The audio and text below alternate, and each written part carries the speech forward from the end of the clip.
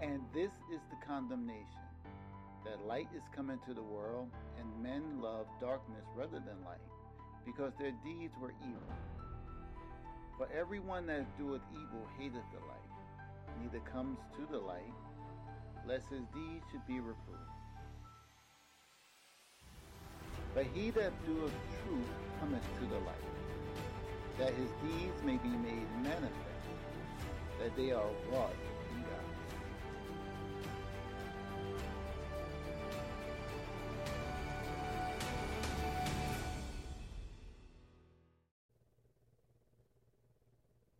He'll take care of all the rest.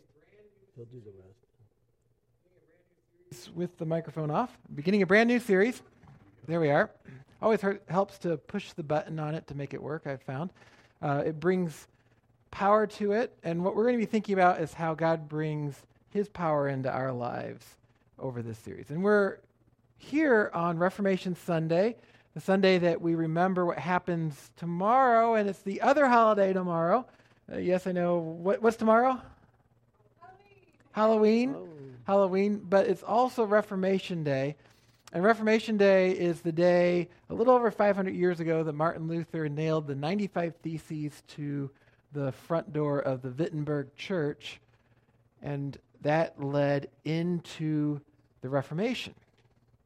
Yeah, actually, you may not know this, but the back part of our altar here says Castle Church Wittenberg on it, and it was originally a piece made for Lindenwood Homecoming celebration honoring the 500th anniversary of the Reformation. And we come to that every year, and we're not doing a whole lot for that here at Little Hills today, but we remember it because in that Reformation, in what happened there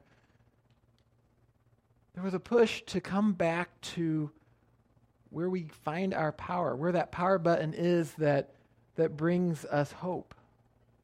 Because we human beings can create an awful lot of ways that we think we're going to get our lives right, that we think that we're going to receive the power that we need to get through life and then move on to the life eternal.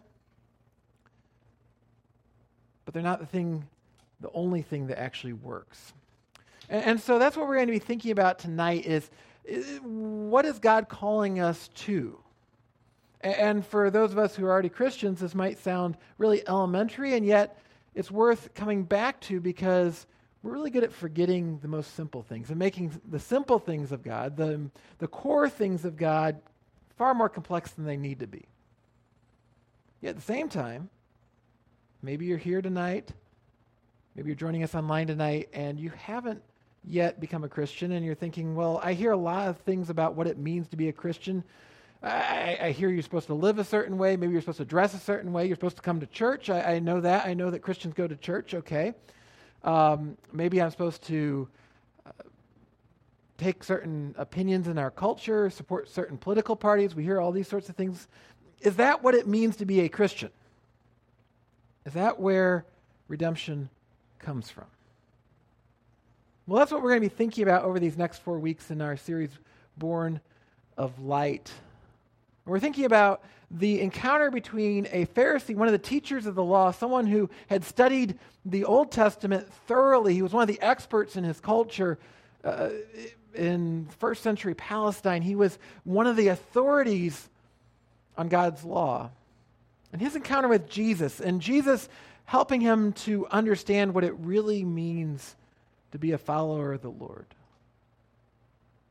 Now, just to set up where we're going in this, when we turn to John chapter 3, and most of us, I think, if you've been in church or you go to a sporting event, you probably know at least one verse of John 3:16. Why? Because, of course, we hear it a lot in church, and then there's always the person that's holding up at sporting events. So it's pervasive.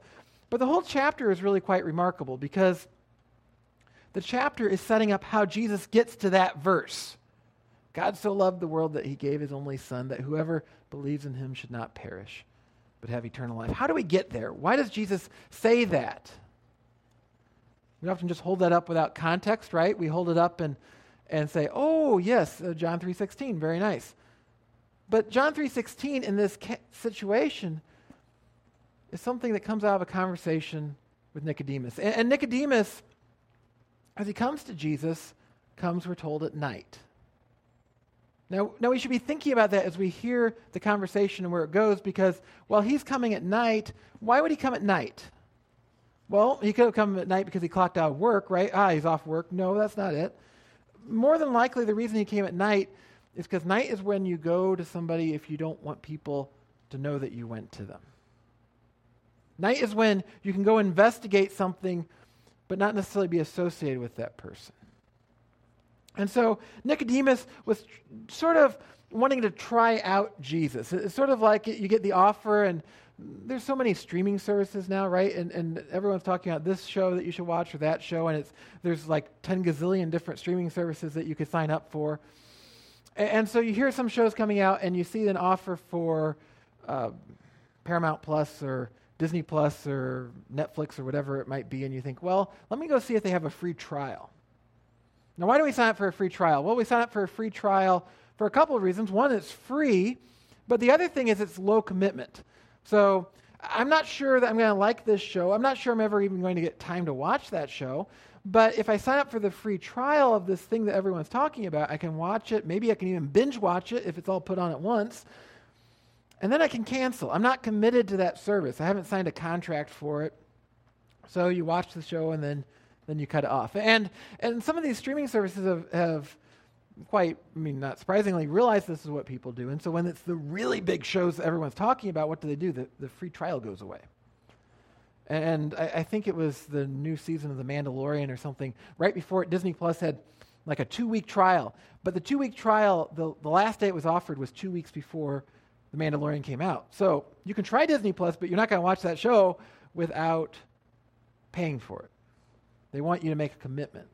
Well, Nicodemus wants the free trial of this new teacher, this new sensation that everyone's talking about. He hears everyone talking about. You should tune into the Rabbi channel and listen to this guy. He's really interesting. Maybe we should hear him. And of course, all of the self-respecting Pharisees, they're the teachers of the law.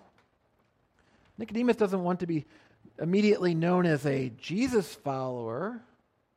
So he shows up at night. He wants to sign up for the 2-week trial and see what it's like. What does Jesus have to say? What is he going to offer as an insight into God's word, into the law, that will help him to better obtain righteousness? So he shows up at night. Now some people might say, well, that's reading too much into Nicodemus showing up at night. But if we look at the Gospel of John, over and over again, night is used in a negative fashion. And in this case, it's not because Nicodemus seems to be antagonistic towards Jesus. It's just he's not sure if he wants to trust Jesus or not. For some of us, that's where we are tonight. And if we're there, this is challenging us. But as we trust Jesus, let it keep challenging us, because sometimes even when we've committed to Jesus, we still kind of treat it like we're in the free trial. I'm not sure I'm really hanging on to this or not. I'm not sure I want to pay the cost that comes with following Jesus. And so as we come before God's word tonight, let's enter before our Heavenly Father in prayer, and then we'll read John chapter 3. Let's pray. Father, we come before these promises that you give, this truth that you give, this hope that you give, and yet sometimes we're not really sure we want to hang on to it. We're not sure we know where you're taking us, and we aren't sure we want to go there. But Lord, would you help us to be those who are devoted to you? Would you help us to be those who don't hang on to a trial, but subscribe? Because we find in you something far greater than anything we could ever subscribe to, anything we could ever sign up for. We find hope eternal. Would you help us to see your truth about that in this word tonight? We pray in Jesus' name. Amen. So Nicodemus is there at night, and that's where we pick up in John chapter 3, verse 1. And I'll be right back because I left my clicker over here. So thankfully in the dark of our room I was able to find it, but Nicodemus is going to be finding something even better in the dark. John chapter 3, verse 1. Now there was a man of the Pharisees named Nicodemus, a ruler of the Jews. This man came to Jesus by night and said to him, Rabbi, we know that you are a teacher come from God, for no one can do these signs that you do unless God is with him." Jesus answered him, "Truly, truly, I say to you, unless one is born again, he cannot see the kingdom of God." So Nicodemus shows up at Jesus' door, says, "Okay, teacher, you're doing all these amazing signs and wonders." And Nicodemus, I genuinely believe, means this sincerely. He sees these signs, these healings, these things that God is doing, and he says, if you're doing all those things, then God is with you. And so I'd like to know, what is it that you're teaching? Now, let us applaud Nicodemus for asking this question, because a lot of times we want the signs and the wonders and not so much the teaching. We want God to heal us. We want God to fix the things in our lives. But do we want to know where God is leading us, what he wants us to be? And you see, when Jesus did signs and wonders, he wasn't doing signs and wonders so that he could get on Israel today and everyone would be celebrating these wonders that he was doing. He was doing them to show God is here, and you should listen to what it is that I'm telling you. And so Nicodemus has the right question there. He says, okay, we see these signs and wonders. They authenticate that you're from God. Now, tell me about your message. Tell me what new insights you're going to provide into the law. Now, this is where Nicodemus, in utter sincerity, goes off the rails, because what Nicodemus is looking for is, tell me how we can more perfectly adhere to God's law, be more obedient to it, and thereby be more the righteous people of God that we're called to be. That's not a bad thing to ask, but it's not the best thing to ask. Because what that's doing is talking about, how do I change myself a little bit? How do I reform myself? This is Reformation Sunday. We talk about reform in the church. And when we talk about Reformation Sunday, we're talking about the church being purified, the church being brought closer to God's word, not rejecting some old organization in church and starting over from scratch. The reformers didn't do that. They knew that God's word was true. They knew that what the church taught that was faithful to God's word was true. They wanted to come closer to it. And that's sort of what Nicodemus is asking and thinking that Jesus is. Maybe he's a reformer. Maybe he's going to help us to be a little bit more like God. Help us see those rough edges that need to be sanded off. You know, there's a couple sharp spots that we cut ourselves because we don't have it quite right, and we'll sand that out and it'll be okay. What Jesus says is, no, you need more than that. I like what John Wesley says in observing this passage. He says that Jesus wasn't arguing for reformation. He was arguing for wholehearted change, whole change, complete change. And so Nicodemus is thinking, I'm going to get a few pointers on how to better understand the law, and Jesus is saying, you need to start over from scratch. You're not even in the right area. Yes, you know God's law, but do you know God? And here's the thing that Jesus says on that. And it seems almost like Jesus isn't even answering the question that Nicodemus is asking, and yet he's answering the question Nicodemus should ask. He says, you're not even going to begin to understand what the kingdom of God is. You're not even going to be able to see the kingdom of God unless you do what I'm about to tell you. And the word Jesus uses here to refer to seeing, it's not just my eyes are functioning things out in front of me. I can see things, like I can see my hand right now. And I can see different things around this room. And so we talk about see in that sense, right? We see people and we see things and we see words, and maybe we see words in a different language and they don't really do us any good because we don't know that language. That's seeing. But there's another word in Greek for seeing, and that's the one Jesus is using here, that means recognizing, processing. And so we might say in a sense, yeah, God's kingdom is around. God's kingdom is there in front of Nicodemus. God's kingdom is revealed in his word, including his law. And yet, if you aren't born again, you can't process it. It might as well be some language you've never learned, Nicodemus. It's not going to do you any good. Something's right in front of us, but we don't actually understand it. It doesn't do anything for us. Now, this picture of rebirth isn't totally new to Nicodemus. Sometimes I think we read this passage and we think, well, Nicodemus had never heard anything like this before. But in fact, the Jews, when they would talk about those who were known as the proselytes, those who would become Jewish, they weren't Jewish, they were Gentiles, and they underwent a process to become Jewish. As part of that process, there was talk of them going through a new birth. They would cut off their old ways. They would reject the way of living, all the laws, the ways they ate, all these things, and they'd move into this new law and the new holidays and the new people. This is a new birth. Well, if they talked about that, then why, as we're going to see in a moment, we'll get into it further in a moment, but Nicodemus is going to struggle with this metaphor. And what we need to understand, if we're kind of trying to sit in the room with Nicodemus, is that while this is an image for non-Jews becoming Jewish, Nicodemus is a teacher of the law.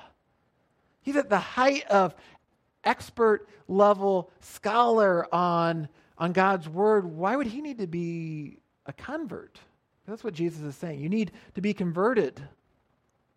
You need to do something that breaks what you were and become something else. And Nicodemus is thinking, well, this doesn't make any sense. I'm a Pharisee. He doesn't have to be proud of that even. Even if he's relatively humble about it, let's give him the benefit of the doubt here. Even if he's humble about it, he's still the expert. Why would he need to be reborn? What did it look like to be a good Jew? What did it look like, if you listen to Nicodemus and he was teaching, to be a Jew who someday inherited God's kingdom? Well, you followed God's law as best as you could. And crucially, ideally, you were born a Jew. You're a descendant of Abraham. And so what makes you a Jew? Well, you can point back to Abraham and say, Abraham is my father. He is the one that I'm descended from. God made the promise to Abraham, therefore I inherit the promises. Nicodemus says, Jesus, why can't I understand the kingdom of God? Why are you saying I can't see it unless I go through some kind of conversion? I'm a child of Abraham. I'm a son of Abraham here. Now sometimes we read Nicodemus kind of woodenly here, and we think when he says, well, how can you be born again? How can we be born again? Nicodemus says in verse 4, how can a man be born when he is old? Can he enter a second time into his mother's womb and be born? We think, well, Nicodemus isn't capable of understanding metaphor. And so Jesus uses a metaphor, and it just goes right over his head, and he's thinking, well, Jesus, this doesn't make any sense. There's no way I'm going to be physically born again. I'm this old man now. That's not going to happen. But some commentators think, and I tend to agree with them, what Nicodemus is doing here is he's actually going right along with Jesus' metaphor. And he's thinking the same thing the disciples often thought when Jesus criticized the Pharisees. He's thinking, well, okay, if I need to be born again, if there's something more that needs to be obtained, some higher level of righteousness that needs to be obtained in order to see the kingdom of God, then how in the world does that ever happen? Because I'm doing everything in God's law. I'm keeping the law. I'm teaching God's law. How in the world could I be born again? I'm already where the birth is supposed to take you. I'm already a part of God's people. Problem is, Nicodemus is looking at the wrong thing. We often look at that.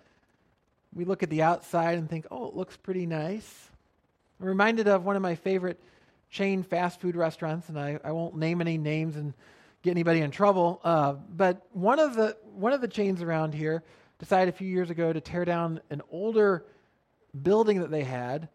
They closed down for like 6 months, tore it down, built a brand new building in its spot. I personally like the old ones look better. But in any case, in theory, I guess the new one was better looking. It was more modern looking. It had newer lights on it, and so on and so forth. And so it was ostensibly better. It was reborn. The problem is they didn't worry about the thing that they really needed to worry about, was hiring people that could actually run the place. And so it went from where you could go there and maybe 5-10 minutes you'd come out with hot, fresh food. Now you wait 30, 45 minutes and get cold food. So it has this nice building, but went in the wrong direction. And so often as more was being accumulated on God's law, what Nicodemus is looking for, what new insights, what new additions do I need to understand on how to faithfully apply God's law? The problem is you kept adding more and more stuff on, but the food was being served cold. Jesus is saying, you don't need to build a new exterior to the building. You need a staff inside that's working properly. You need to see that the inside is what really matters. And so it's not, Nicodemus, about the thing you were worried about when you showed up and you had to come at night. It's not about that you're going to be associated with a new rabbi's school. Now you're a Jesus follower. And you have to decide whether that's an identity you want or not in this world, if the other rabbis are going to laugh at you or not, or if this is a rising school, so people say, isn't it amazing that Nicodemus got on the right ship at the right time, and now he's one of the proteges of the star rabbi? It's not about that, Nicodemus. It's about so much more. It's about giving up what you've belonged to. All the privileges you thought you had. Everything that you thought brought status to yourself, giving those things up and chasing after God's kingdom instead. And in that, as Jesus using the sign of birth, another place that showed up in the ancient world, a rebirth, was with the laws around adoption. And one of the interesting things I was reading about was how when you were a Roman who was adopted, you might have certain privileges and abilities within the Roman Empire in your old family. And when you were adopted, it was so completely, overwhelmingly applied that whatever privileges belonged to your old family disappeared, and you were now treated for all legal purposes, whatever rights and privileges your new parents had, those were your privileges in the empire. A complete change. You couldn't kind of hold on to both. And that's what Jesus is talking about here. You can't hold Nicodemus on to this old righteous attempt at righteousness, the self-righteousness oftentimes, and also claim to be a follower of mine. You're going to have to decide if you're going to do something more. And that requires a whole lot more than an innovative set of laws like you think you're asking me for. That's what we see as we go on in verse 4. And 5. So we looked at verse 4. Nicodemus said to him, how can a man be born when he is old? Can he enter a second time into his mother's womb and be born? And Jesus answered, truly, truly, I say to you, unless one is born of water and the Spirit, he cannot enter the kingdom of God. That which is born of the flesh is flesh, and that which is born of the Spirit is spirit. Do not marvel that I said to you, you must be born again. The wind blows where it wishes, and you hear its sound, but you do not know where it comes from or where it goes. So it is with everyone who is born of the Spirit. Nicodemus is looking for a nice, neat, tidy, controllable package. Here are the new ways to understand the Sabbath regulation. Here are the new hand-washing customs you should adopt to have your hands ritually clean enough. Here's the way you keep the holidays on the calendar a little bit more fully. Here's a little bit more of an insight in how you relate to your neighbor. And Jesus says, not that those things are bad, but you need something much bigger. You need that new staff. And that new staff, there's only one staff member for every single person. That staff member is the Spirit of God. Because Nicodemus, as long as you're trying to do it on your own and you're putting up this nice new building and so on, but you're going to put your same old heart inside of it and you're going to try to run that, you're going to put out the same cold burgers that ultimately aren't going to let you into the kingdom. They're going to leave you and everyone else disappointed. You need the Holy Spirit. Paul in Philippians chapter 2 says, therefore, my beloved, as you have always obeyed, so now, not only as in my presence, but much more in my absence, work out your own salvation with fear and trembling. For it is God who works in you, both to will and to work for his good pleasure. You see, Nicodemus wasn't afraid of work. He wanted to understand how to do works to earn righteousness, to earn his salvation, to be part of God's kingdom. He was okay with that. One thing you could do if you were a Jew and get yourself completely excised out of the community was apostasy, to somehow reject God and his law. But Jesus says, you're thinking in the wrong terms. Sure, you should live a righteous life, but if you really want to work out your salvation, and this is true not only for Nicodemus, but for us today, what should you do? You should turn to God's Spirit, because he's the one that's doing the righteous work, not us. He's the one that gives us the strength to do it. If you want life, if you actually want to be brought back to life, if you recognize that you're dead and you need life, turn to the life giver.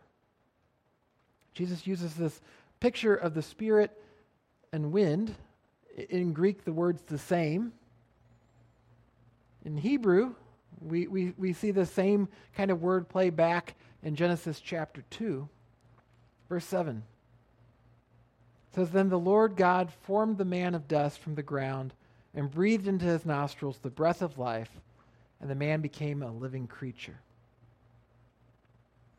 The Spirit that hovered over the waters and created all the earth, that breath, what does the Spirit of God do then? He breathes life into the man and brings him to life. And Jesus says, if you want to be reborn, what do? You don't go and do something different. That's where life came from originally. If you want to be reborn and you want to actually experience eternal life, you turn back to the life giver and let him breathe into you. Adam, when he was formed, couldn't breathe life into himself. He was just a bunch of clay. Bunch of dirt.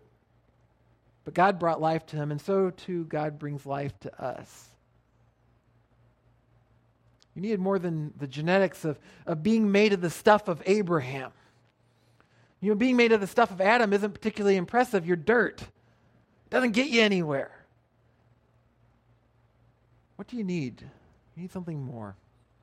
Not our earthly ties that we so often hold on to and think, this is what defines me, this is what makes me something. But heavenly ties with God. Titus 3:5, Paul writes, "He saved us not because of works done by us in righteousness, but according to his own mercy, by the washing of regeneration and renewal of the Holy Spirit." And this is something that Abraham himself, the one who they were putting their stock in, the one they were saying, we have Abraham in us, and so we're saved. Abraham, where did he see his faith coming from? Where did he receive righteousness? Take a look at Genesis 15:6. Abraham hears God's promises, and we're told he believed the Lord and he counted it to him as righteousness. He believed in the Lord. He had faith. Where does that faith come from? It comes from the Spirit. The Spirit authors our faith, and then as we believe in him, he provides us with righteousness. Nicodemus couldn't do that. He wasn't a righteous man. None of us are righteous. Not truly. And so Nicodemus could try all he wanted and put all the fresh coats of paint on, put up all the new brick walls for the restaurant. It wasn't going to get him anywhere. He needed someone who actually had the thing that mattered. Those of us who are in St. Louis, I think most of us are still in a little bit of mourning today because the World Series is going on and we're not in it. It just hurts. This was going to be our year. We had Albert, we had Yachty, we had Wainwright, who thankfully is coming back next year. We had a great team. It was going to be the year that we go back to the World Series and win. Now here's the thing, though. Imagine if the Cardinals players decided, St. Louis was really counting on us to be in the World Series. What are we going to do? We're going to go get some of the World Series patches they put on the jerseys, and we're going to sew them onto our jerseys, and we're going to go out on that field, and we're going to play, and we're going to be World Series champions. Would that work? No, they don't have what they needed to belong on the World Series ball field. How much more so if I decided to, right? I'm going to go get a jersey for the Astros or a jersey for the Phillies. It kind of hurts me to think of either of those on me, but I'm going to put one of those on, and they're going to put me out there, and I'm going to be a World Series champion. No, it's not going to work, right? Can't do that. Can't do that for a variety of reasons. One, lack of skill, but the other, even if I had the skills, I don't qualify. I don't meet the regulations that would put me on the team, and the team's already full, and so on and so forth. Sometimes I think what we're trying to do is we're trying to put the God's kingdom patch on our jerseys. We don't even have a jersey, so we're going and buying a jersey at the store and sticking it on like it actually belongs on us, and then we're putting that patch on and thinking, okay, now I'm going to enter into God's kingdom. And Nicodemus he has that God's kingdom patch on his jersey. He knows he's in it because he's a Pharisee. He saw all of God's law. Jesus says that's not enough. And here's the thing that's even different from the World Series. World Series, you do earn your way there, right? If you're an athlete and you're good enough and you get on a team and then your team does well enough, you earn your way to the World Series. The problem is all of us are disqualified from the postseason. We can't put the patch on, but God does. And here's what we need to remember. It's not the things we put stock in. It's not how many generations you've been at a church. It's not how few generations you've been at a church. Sometimes we wear either of those as a badge, right? Oh, I'm not in one of those stuffy old churches with generations and generations of people in it. Or, yeah, I'm really important because I can show you the charter of the church and my family's name shows up in it. Not that. It's not being righteous enough in some way that we reason out that we're righteous. We go through God's law and we pick the ones we want to follow and we say, look, I follow all these laws. I'm righteous. I should have that patch on. It's not having the right liturgy. You know, okay, we sang the right songs or we did it in the right order. I mean, we sang Mighty Fortress tonight, so clearly now this is a holy church. I mean, that just sealed the deal, right? No, it's not about those things. As much as I really enjoyed singing Mighty Fortress tonight, that really was great, but it's not about those things. Or whatever other things we come up with. It's about one thing, and that's a good God who shows his good love to us.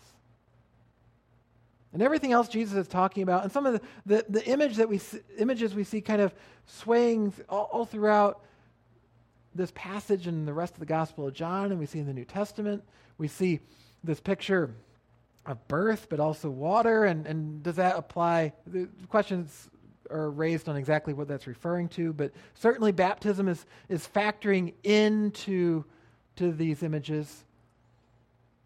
And so we say, well, maybe that's what puts the jersey on. But here's what we need to understand. Why does Jesus call us to repentance? Why does Jesus call us to be baptized? And he does call us to both of those things. Why does he do that? Not because those things somehow make us holy, but those are the things that we do to symbolize that he has made us holy. The patch doesn't get you into the World Series. The patch represents that you're in the World Series.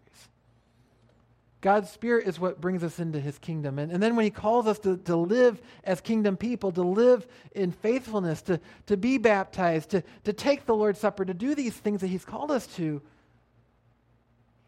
he's calling us to actually be all in and to belong to him. To just delete the free trial offer that we think that we want and to instead just sign up for a lifetime contract, an eternal life contract, to be his. Because we're not going to get a little bit out of 2 weeks of binge watching Jesus and then have enough for a good life. He's not just giving us some ideas for living, some things we can put in a meme or on our Pinterest. What's he doing? He's calling us to be his. To set aside what we cling to and belong just to him. May we all do that today and every day. Would you join me in prayer? Lord, we cling to a lot of things. We hold on to the things that we think are important. Sometimes they are genuinely good and important. But we hold on to these things because we want to put the patch on ourselves. We want to build the building of our lives ourselves. But it's not about who we are, just about who you are and who you say we are through your good grace and mercy. Would you help us to understand that truth tonight? You apply it all to our hearts in those places where we're holding on and we're clawing away trying to make things right.